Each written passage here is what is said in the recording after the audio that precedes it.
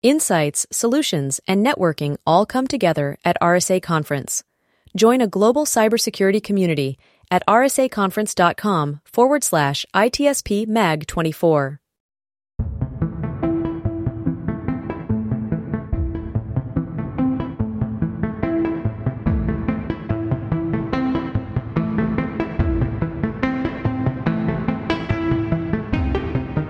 Welcome to the intersection of technology, cybersecurity, and society. Welcome to ITSP Magazine. You're listening to a new Redefining Security podcast. Have you ever thought that we are selling cybersecurity insincerely, buying it indiscriminately, and deploying it ineffectively? Perhaps we are. So let's look at how we can organize a successful InfoSec program that integrates people, process, technology, and culture to drive growth and protect business value. Knowledge is power, now more than ever. Imperva is the cybersecurity leader whose mission is to protect data and all paths to it with a suite of integrated application and data security solutions. Learn more at imperva.com. Pantera, the leader in automation security validation, allows organizations to continuously test the integrity of all cybersecurity layers by emulating real-world attacks at scale to pinpoint the exploitable vulnerabilities and prioritize remediation towards business impact. Learn more at pantera.io.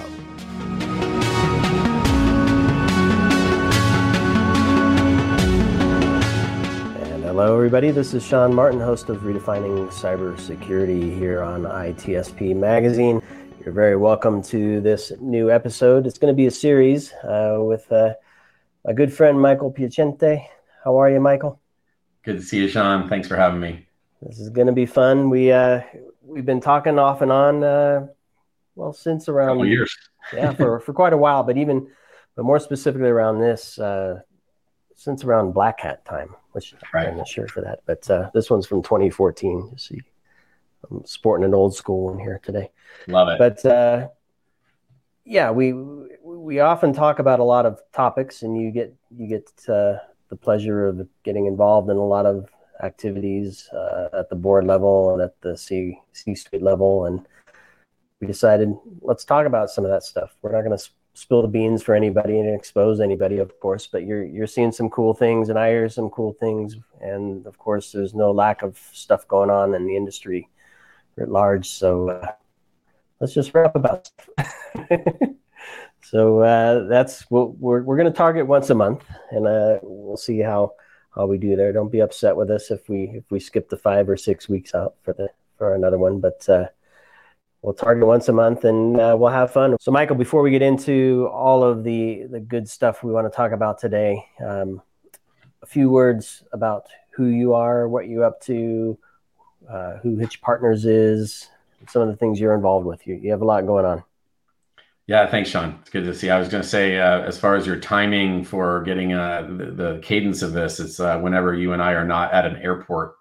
Will be the opportune time to get these scheduled. Exactly. So I appreciate your schedule. So I'm Michael Piacente. I'm the managing partner and co-founder of Hitch Partners. We are a global executive search firm focused in the all things security, started in the CISO space and a very particular type of CISO, which we'll get into, and we've expanded. Not only in technology companies, but also smaller to mid-sized enterprises last few years. We also have a layer down service that helps our CISOs build out their teams. After doing 70 or 80 of these, we realized that CISOs were like, thanks for stealing me from where I was, and now I am not able to go out and get my teams built out. So I need help to do that. So we started that group. And then we also last year started helping companies match to virtual CISOs or fractional CISOs as a way to help the market. We noticed that about 70+% of the companies we talked to did not need a CISO. It was pretty obvious that they needed help But they certainly didn't need that help from an executive search firm that was going to try to sell them on a CISO. In fact, we tried to talk them out of hiring a CISO. So so we started doing that. That's been a fun service to help the market. So yeah, that's us in a nutshell. We run about 25 or 30 CISO searches a year. Then the deputy roles as well, and then as I mentioned, the matching to the vCISOs, a couple dozen of those so far. So it's been a fun ride. That's where we are. So you mentioned it before we started recording, and as you said it just now, that the hairs on the back of my neck went up again. So I had the same exact response twice, and I suspect some of the listeners might have the same response. And I think we need to clarify, or I'd like for you to clarify your point of, what was it, 70% of organizations don't need a CISO. Right. And so let's talk about that. But first, that doesn't mean they don't need security, of course. Absolutely not. or a security leader. It's just that particular role. So maybe, I don't know, maybe a few words on that, the scoping of why that, and then maybe some of the other points that you find is part of it. A lot of it goes back to the thesis of our company. We started, I was in IT, I was on the IT side of managed services, the beginnings of data centers, actually going back even longer, started in the storage arena, worked on, VMS systems and all the DEC products. So it was a great way to start. Right during the .com boom, and started seeing this massive data influx. And then what were we doing with our data? And then we were like, oh, now we're putting the data, either a hybrid situation on premises, or we're building out our own data centers. And then the world changed by this book retailer going and using excess capacity to go sell to small medium businesses, which now we know as AWS, and the cloud has changed the world, right? So when I moved from IT into executive recruiting, I initially focused on CIO searches and everything below the CIO. And so what we started seeing during that initial 10-year journey was that there was this position called the CISO that kept on coming up. And we started getting calls around 2008, 2009, a couple of different software companies that are well known, saying, we're looking for a CIO, but someone with a security background. And could you help us? And we would say, well, where's the pain point? And they would say the oddest thing to us, which is, we've lost control of our software licensing costs, and we need to bring in someone that can look and rally that in. And I was like, okay, that's not on the top 10 list of reasons why you need a CIO. So what's going on here? And it turns out that time after time, we would watch these software companies, they would essentially lose control of their software development teams, who would go max out their company credit cards on this thing that we now call AWS, because they were tired of waiting for the IT organization to procure compute power and storage. And initially it was chalked up as, well, it's just shadow IT, right? I'm like, no, this is something much larger, right? This is a diversion in the force. Right? So we are going to have a complete focus on application security, AppSec now, and the product level security. This is the product code that's driving the company's story. It's being created in the cloud. It's being managed in the cloud. It's being serviced in the cloud. It is everything. And it's now companies that are more traditional on-premise are going and acquiring cloud native companies. So you're starting to see this storm come. And so that's where we decided to focus Hitch Partners, was on a cloud native or cloud first mentality. And so that perspective, just to put that out there, is the reason why we are doing what we are today, in that we see this kind of crazy shift towards what is a CISO in the modern world.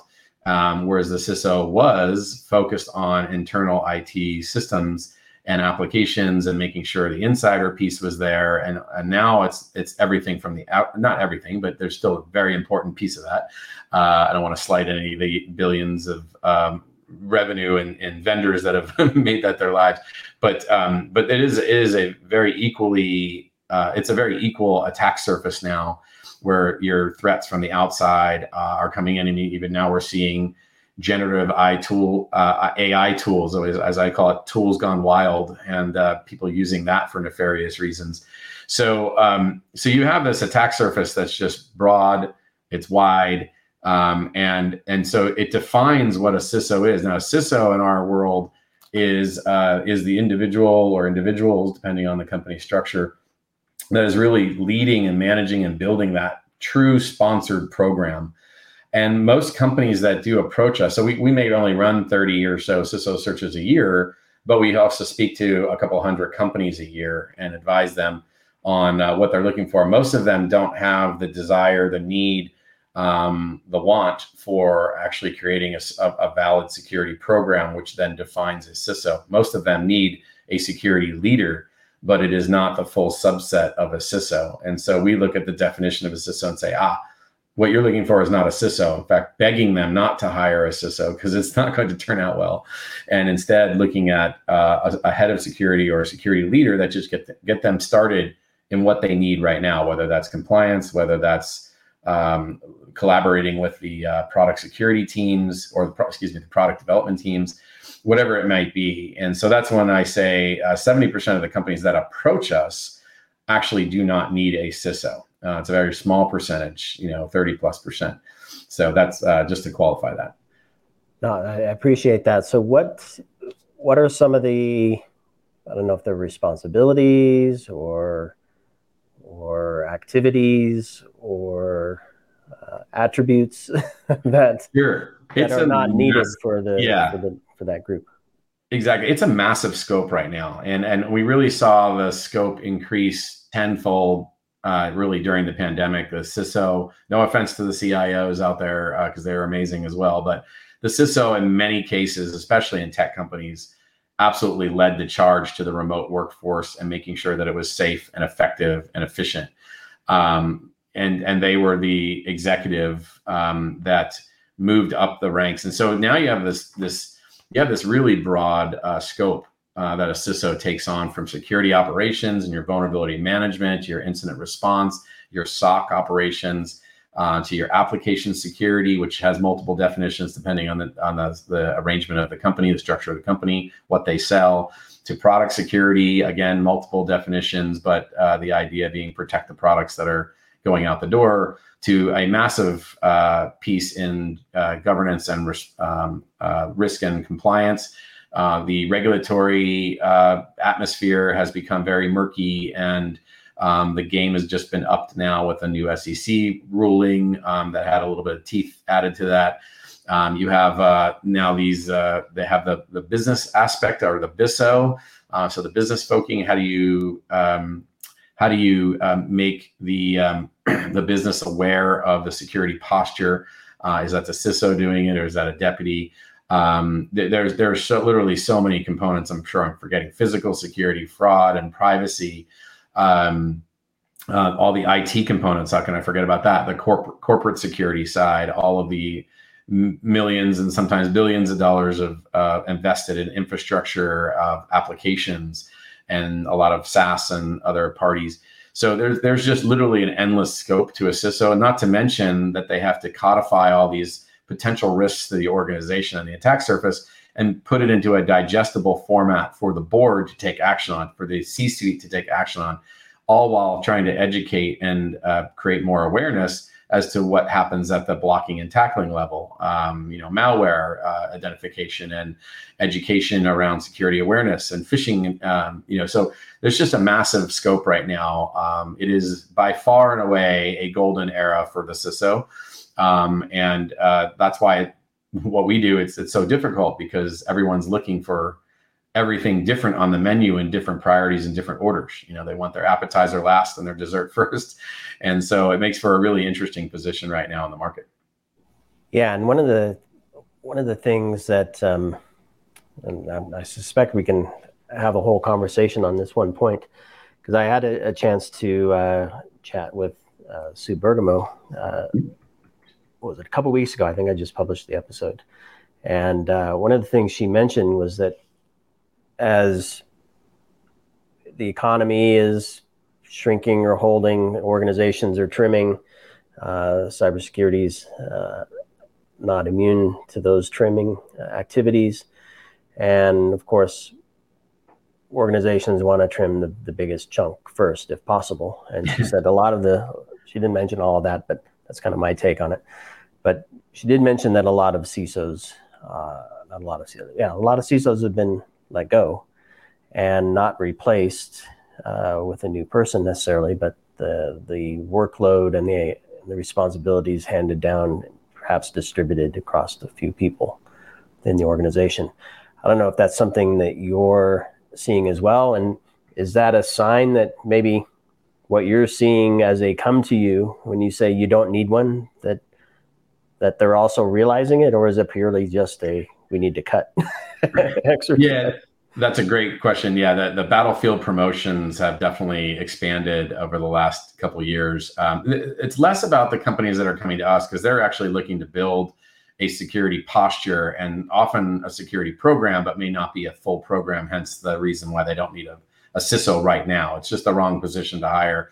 It'd be the equivalent of saying, I need a chief revenue officer and I have yet to have any kind of recurring revenue model yet. Maybe start with a sales leader that can get your first 10 customers in the door, right? So no different than a CISO to be able to scale.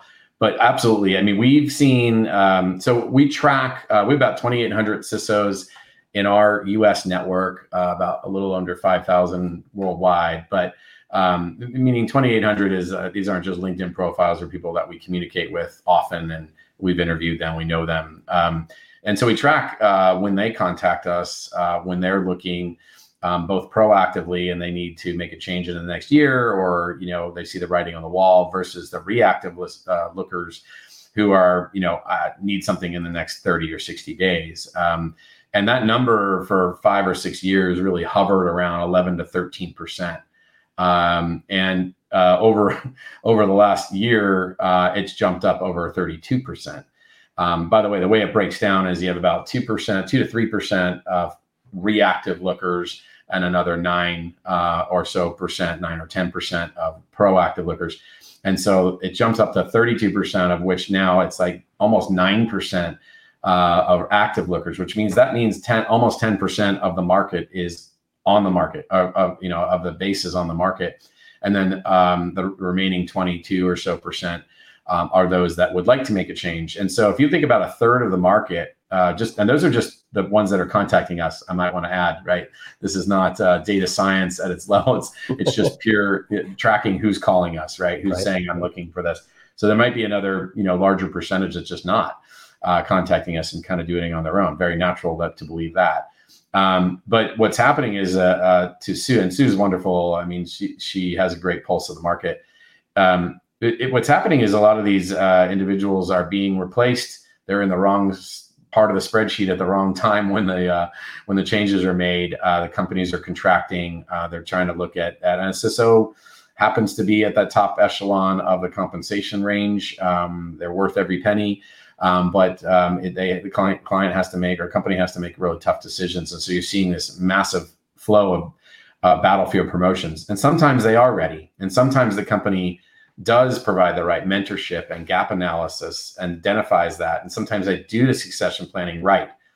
Very small percentage. And by the way, if everyone figures out how to do this, I'll probably be out of a job. So I do want to be cautiously optimistic that they'll figure it all out. But human nature says we're not going to plan too far in advance. We never do. But yeah, we tend to not do that. Yeah, I'm curious the folks that are moving around. I'm not going to share anything that I shouldn't hear, but I get to chat with a number of CISOs on and off the record. And I often hear that I don't have the support of my peers at the executive level as one of the key drivers for frustration and then perhaps change.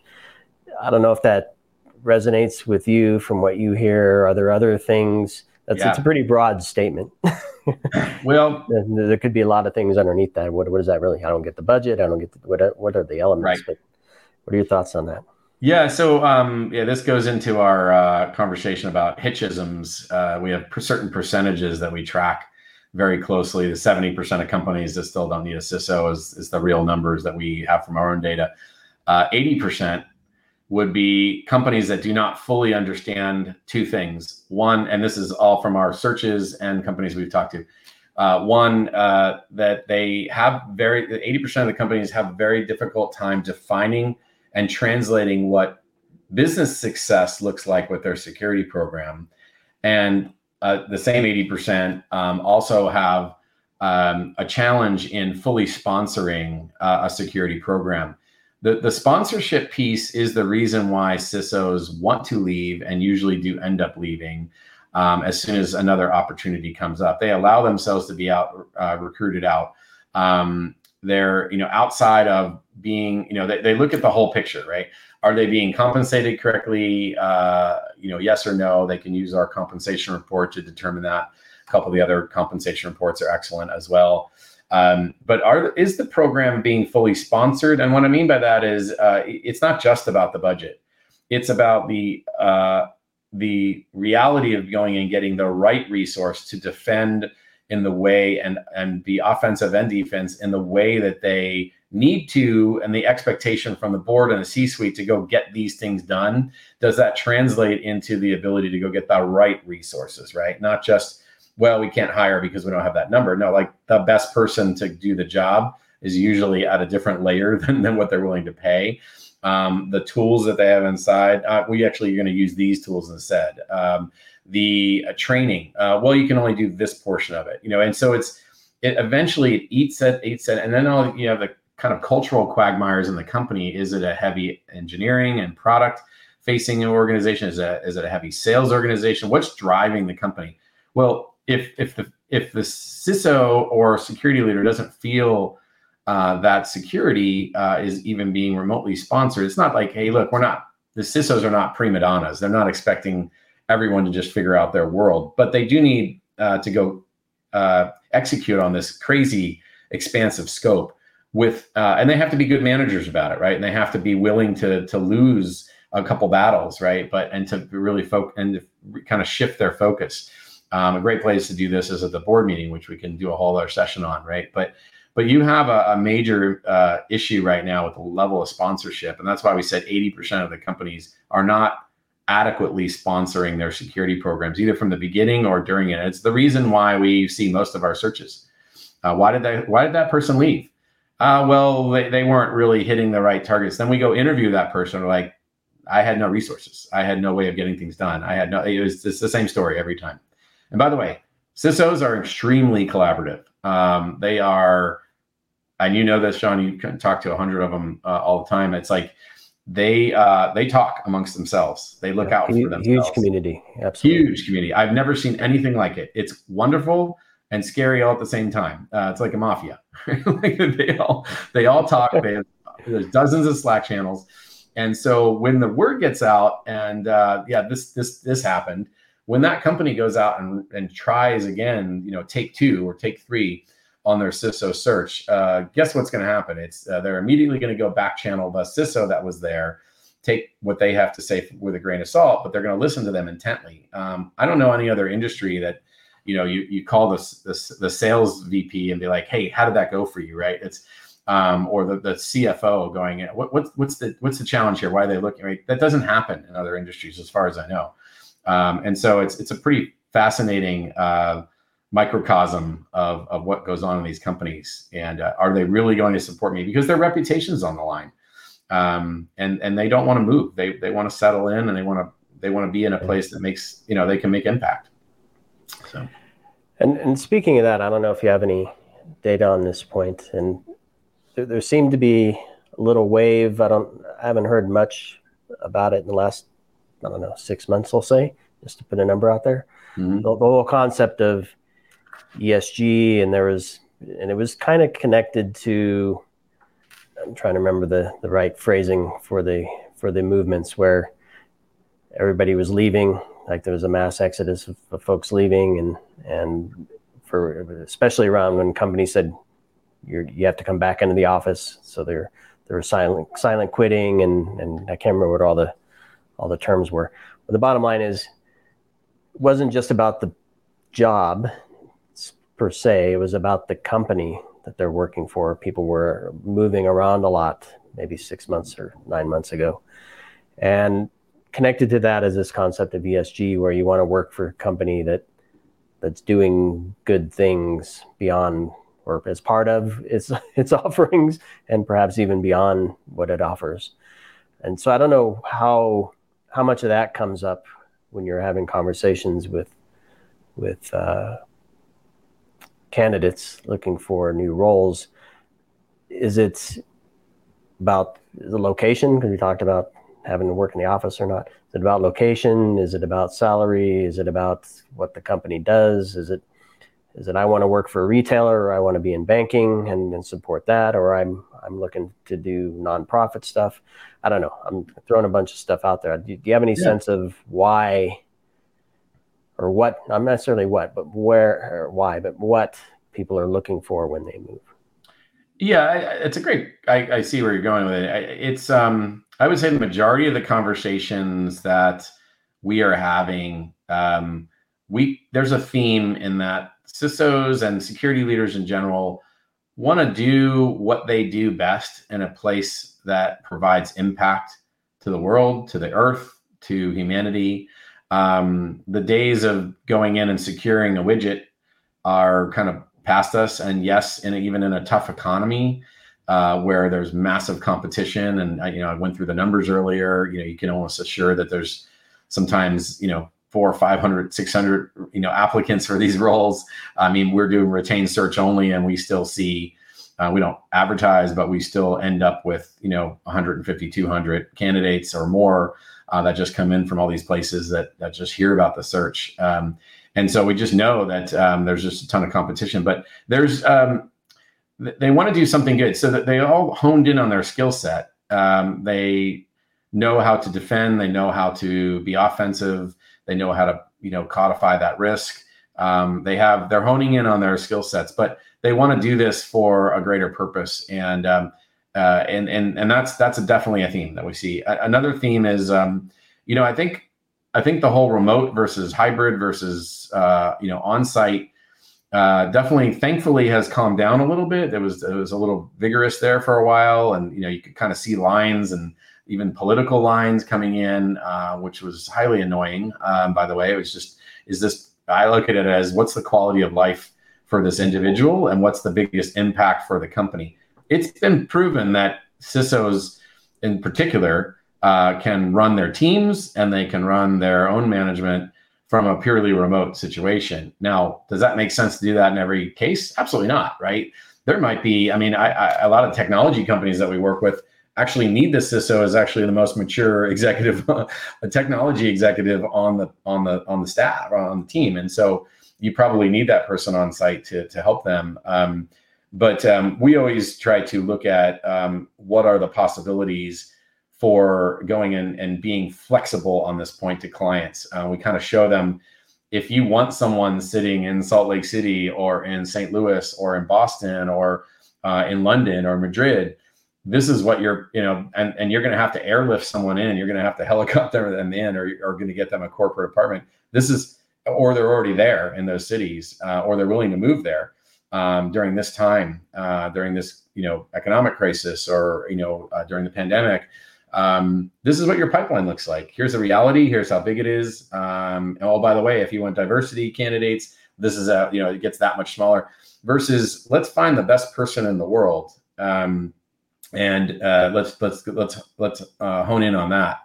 And it was a great podcast on Masters of Scale. Reid Hoffman, they was talking about, I can't remember if it was the Airbnb one or not, but it was pretty fascinating. It was like, they made a challenge that gave 2 world-class soccer coaches and said, the rule is you can build a team, and the first coach gets to build a team just using the talent in Sao Paulo, I think it was.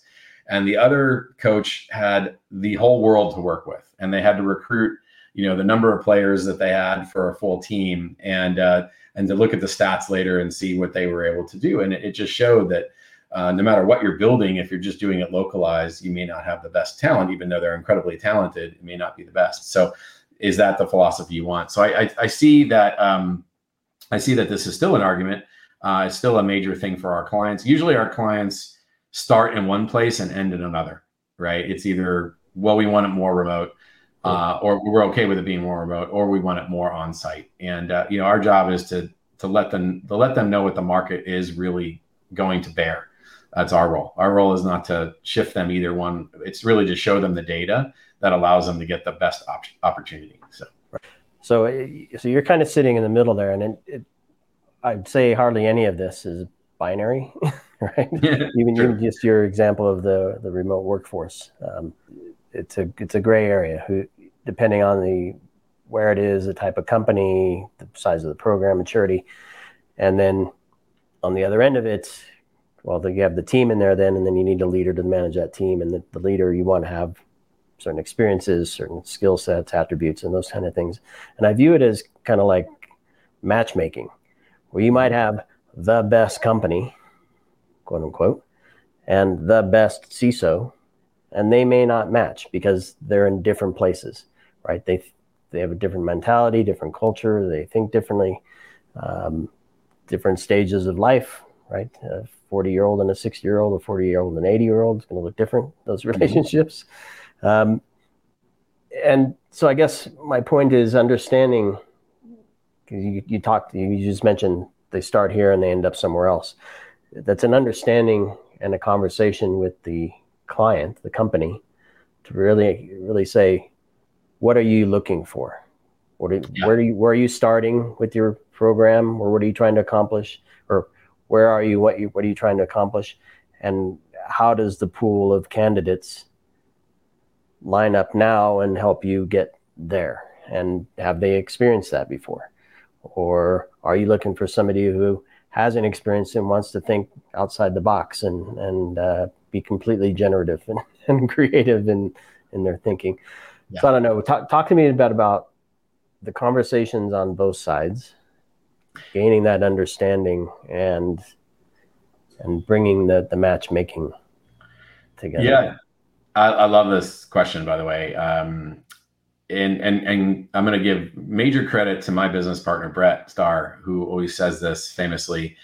Our role as search professionals is what, if I had to put a percentage on it, probably high 70s, that people don't understand what our role actually, what it is, or they perceive our role to be something. Our role is go get this done faster with a bigger network and, a couple other things. It's not necessarily about that. Our job is to really, a positive experience for our client should be, we have shown you the full nature or the full scope of what is available in the market that your story and narrative was able to attract. That's a hard message to sometimes tell a client, especially if they think that their message actually is resonating to a totally different subcategory of CISOs, as an example. And so my business partner always says that our primary role is to let the client know and inform the client using all of our data and all of our back channeling and all of our work evidence, is to let the client know exactly who this candidate or candidates are. Right? That's our job. Our job is to look at every angle, cover every base, and let them know. On the flip side of that, it's the same for the candidate. Our job is to let the candidate know exactly who the client is. The way we do that is we have this thing called interviewing the interviewers, which is kind of a fun way of introducing ourselves to the client. We interview every executive in the company that they'll let us interview, usually 20-minute discussions. And we interview them on a couple different things. What's their role? Why did they join the company? What's been their experience so far? And then we get a little bit more granular into, let us hear the company pitch. By the way, can we hear the company pitch, and can you tie it back to a security program and why it's so important, right? And can you tell me what, that's why I said 80% earlier aren't able to define what success looks like in just 18 months. We asked that question. Can you tell me what success in this program, if we were to hire this person today, 18 months from now, if I asked you, what does success look like? Most of them don't know how to detail that. It's not a very fair question, right? Because it's not like they've thought about this, but it just kind of gives you that mentality of we need to let our candidates know exactly how the company is thinking about success with this program. Again, a program that needs to be fully sponsored, back to my original statement.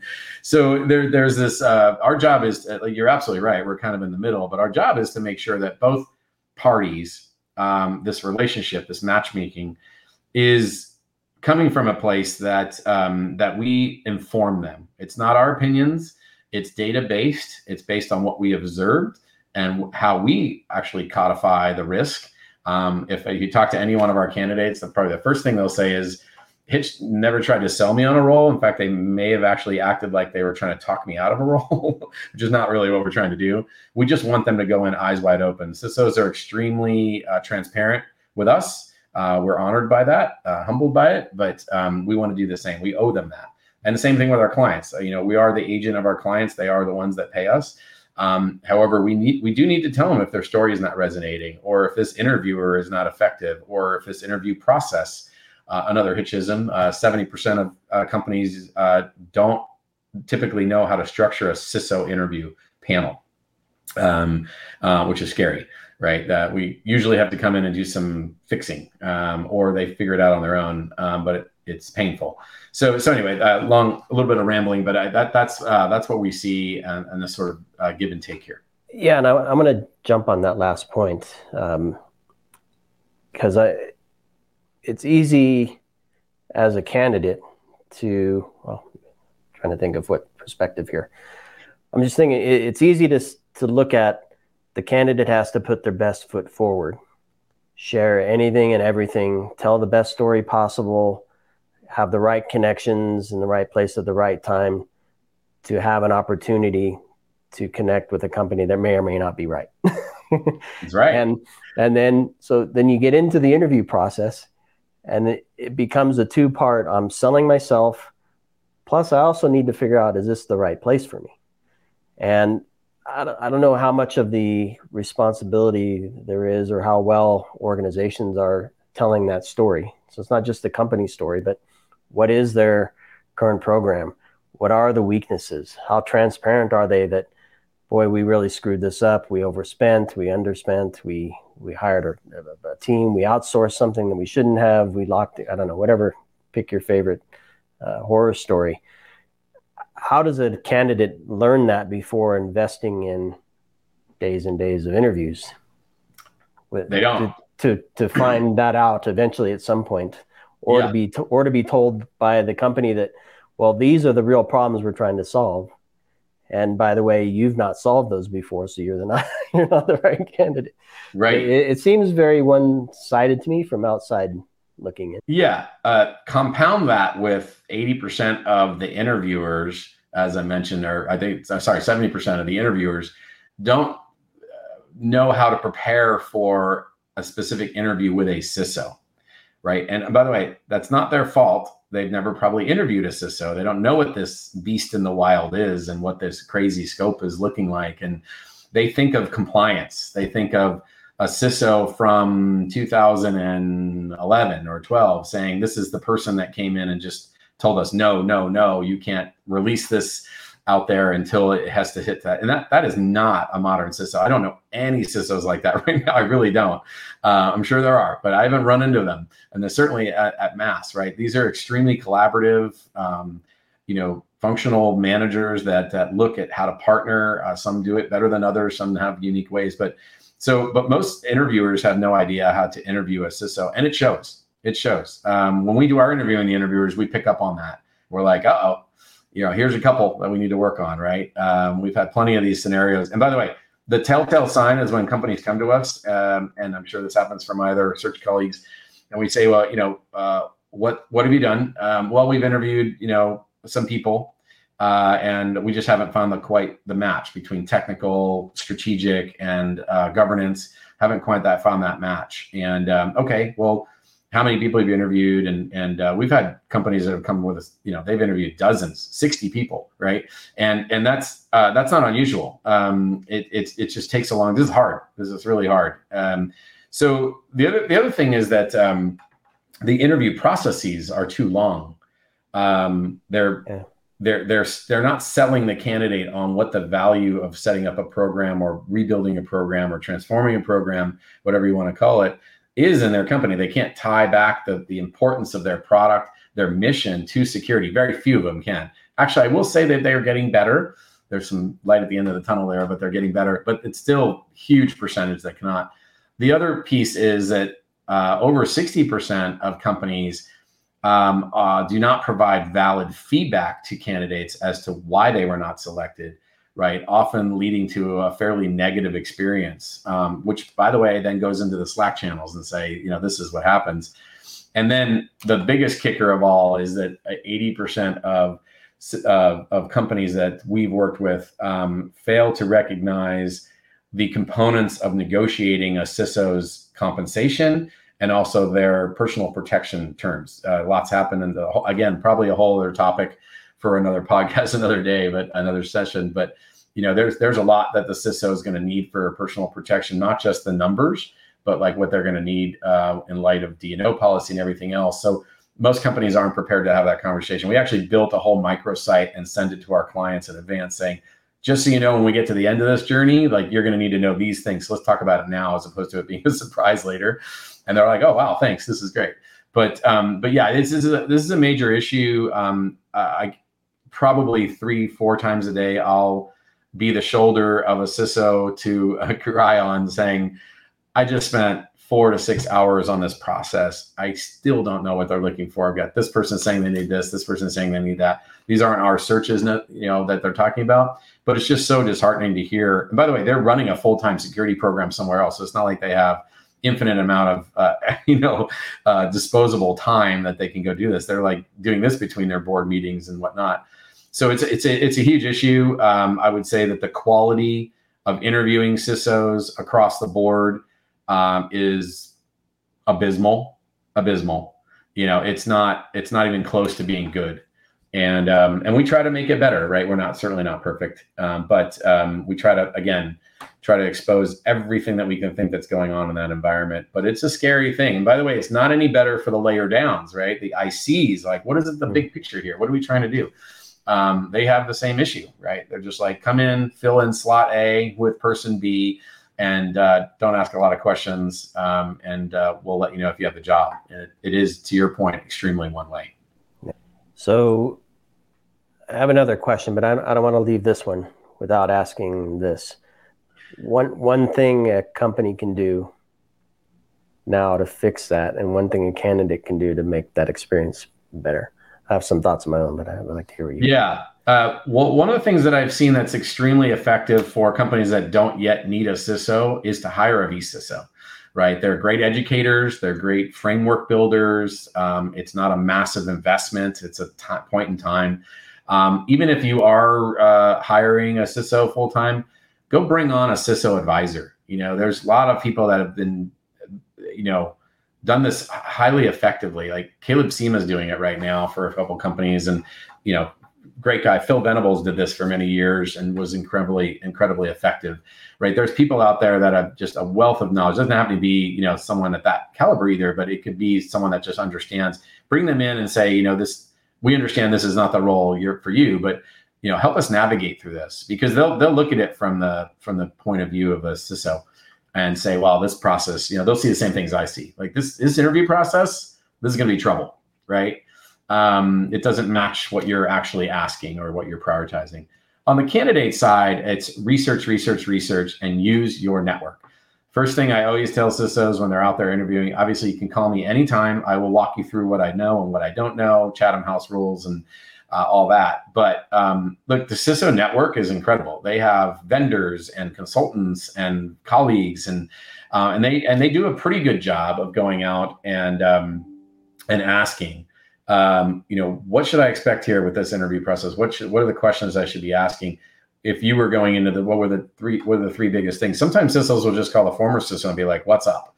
Right? And then that's a pretty effective solution as well. But I think that's what they both can be doing, is just to get further educated. I also, one little trick is ask some of the questions we ask. What would be success? What does success look like in the security program? to each one of your interviewers. Ask it a different way and see what the response is. They'll get the same. They're hear the same things that we're hearing. So those are just a couple of examples. I also suggest for candidates, which is probably a little bit of a contrarian view for most HR teams, but ask about compensation and protection early. Don't wait till the end, right? You've got 9 to 15 hours invested in time only to find out that they're 40% or 25% off of the market, let alone my own personal compensation. And they weren't even willing to do a D&O policy or look at a double trigger if it's a private company. You don't want to find those things out after you've invested. I think most candidates in general are not, they're afraid that they will mess up their chances if they start asking those questions. And I definitely implore them to be more aggressive on that. And many of them are listening and starting to do that. So I love it. I don't know. I know we're on time in terms of hour mark here. You have another minute? Sure. Because I have one more question I think we can kind of wrap up with, because I've been working on a blog series. It started as 3 parts. I've added a 4th. This will probably contribute to the 4th, and who knows where it'll go beyond there. The core title is, "Am I wrong for not wanting to be a CISO?" I love it.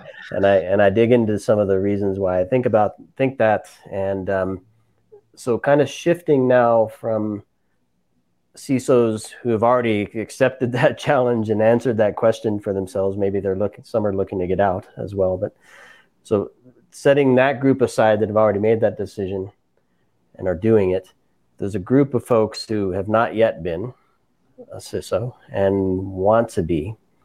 And so any thoughts to that group? So they're a security leader or an IT leader or wherever they're coming from.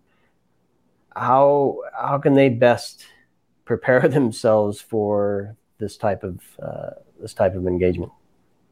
Yeah, first, yes, there's a lot of CISOs that are not a lot, but there's a handful. I think it's kind of blown out of proportion a little bit, but there's definitely a handful that are kind of at their wits' end, and maybe this isn't the right role, and they've experienced burnout. A lot of it comes down to that sponsorship piece I mentioned earlier, of a lack of sponsorship. But to answer your question, I think being a CISO, I'm obviously extremely biased, so let me just put that out there. This is my business, this is my baby. But I truly do believe that a CISO is the most unique technology executive in today's world. They have the most unique view of people, process, and technology in a company. And the ones that are highly effective immediately become the board and the C-suite's strategic advisor on looking around I call it the chief look around the corner officer, right? That's what I call it. I don't know the acronym. It's too many letters in there, or too many words in there. But the idea is that that they are able to see things before others, and they're able to look at business challenges and say, here's the risk to that. The ones that can really kind of get that into a digestible format are highly effective to all audiences. That's key. But I would say that if you're looking for a career if you're someone that absolutely wants a challenge, want to run around your hair on fire, always looking at the biggest problems to solve in the business, not just in security, and you feel that you found a good match culturally, it is the greatest job on earth, right? And how do you prepare for that? A lot of yoga, a good diet, an ability to have yourself pretty well balanced, because it is a potential burnout situation. Many of my friends have been in these situations, and there's some horrible stories. But it is a wonderful environment. I do think it's going to lead, and it's already leading to some incredible stories of not just entrepreneurs and CEOs, but also COOs, CTOs, CEOs. Not that it's the next wave of new CEOs. I'm not saying that, but there is a great path forward from a CISO that I don't think people give enough credit to, and it's just it's a great way to get into that business. And I do think it's going to continue to expand. I think we're going to see the CISO role continue on. It'll get more critiqued about it. It'll go through its waves. I mean, one of the reasons, by the way, that we're seeing so many CISOs on the chopping block this last year and a half, 2 years, is because they've actually elevated to the level of being in that conversation in the first place, right? Like you don't get noticed as a massive cost in the organization without having achieved something, right? Like when we first started this business, they were comparing CISOs to a director of IT. A director of IT is a great position, but it's nowhere near what a CISO's scope is in many of these companies. And so, congratulations on your success. Yeah. So success is what happens, right? Everyone wants you, and then you're probably the first to go if there's a major downfall. So, but no, great question. I love it. And you mentioned 3 things. I'm going to add a 4th, and I think it's a good way to wrap up with my final thought anyway. So you said yoga. I think exercise is important. Yes. I think this is true across the board. A good diet. I'm actually part of a group where we talk about exercise and diet in relation to very cool this role, which is really cool. And work-life balance, you mentioned burnout there as well. I'm going to add a good support group, which we touched on earlier, just the broad community. Yep. And maybe this is where I can ask you for your final word on the point of community, where one is not yet a CISO, but wants to start building or participating and engaging with the community of CISOs. Any ideas or thoughts of? Yeah, there's someone. Yeah, you absolutely have to have your peeps, right? They will get you through just like anything else in life, right? If you're going through a turbulent time, a loss, I mean, look at the pandemic. We all found humanity again for a time. People go through divorces or substance abuse or depression, the variety of things that happen in our lives, right? You need people around you, other humans that you can connect with, and time to yourself, time to think. But yeah, I as far as those that want to get into the space, I mean, I know that there are programs like ISLF, great program that you can join, and they have multiple layers from contributor layer to CISO layer. Affinia is another great one that we work with. I'm part of Security Tinkerers, is a pretty amazing. We call it the tribe. There's probably a dozen out there. CISO Consortium. There's a lot that have not just CISOs, but are willing to take on or have organized mentorship programs. So definitely implore you to do that. And if you don't know one, call me and we'll match you with one, right?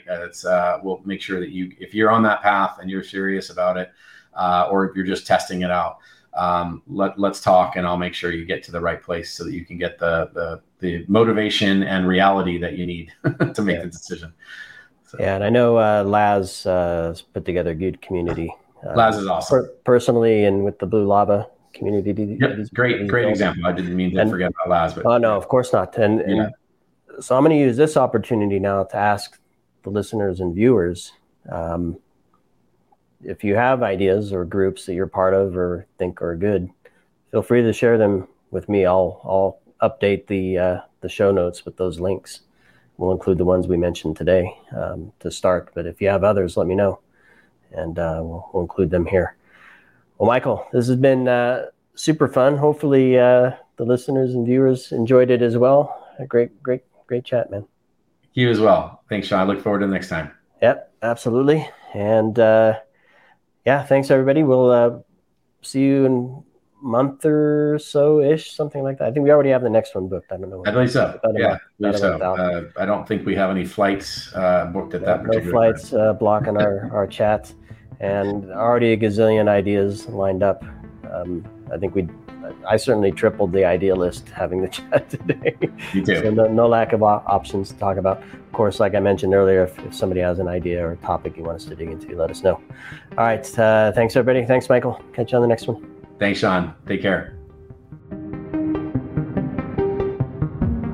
Pentera, the leader in automation security validation, allows organizations to continuously test the integrity of all cybersecurity layers by emulating real-world attacks at scale to pinpoint the exploitable vulnerabilities and prioritize remediation towards business impact.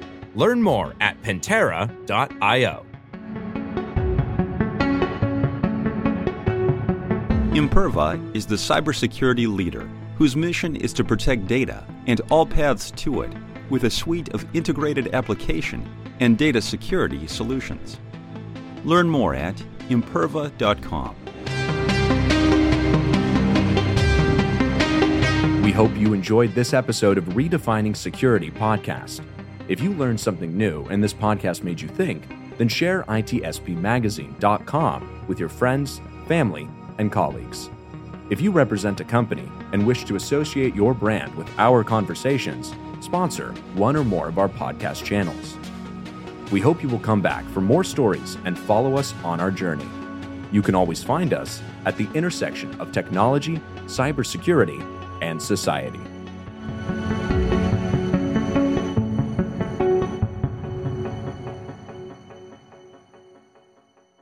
Insights, solutions, and networking all come together at RSA Conference. Join a global cybersecurity community at rsaconference.com/ITSP Mag 24.